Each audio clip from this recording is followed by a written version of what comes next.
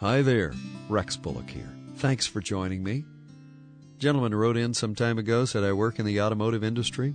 Our work is fast-paced and I'm always on the go, but it seems as if I spend a lot of time just spinning my wheels.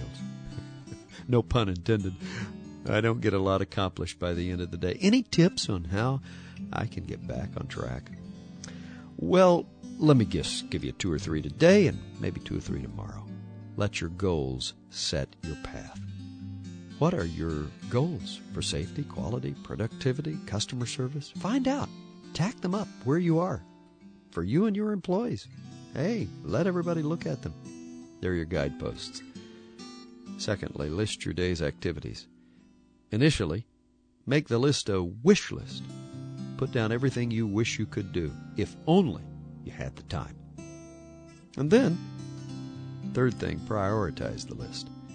Label tasks as important, urgent, or less important, less urgent, or less important, less urgent.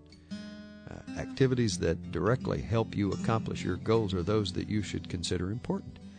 And remember that sometimes urgent activities have to take precedent over important ones, but items that have little importance to your goals, as well as little urgency, should take least priority.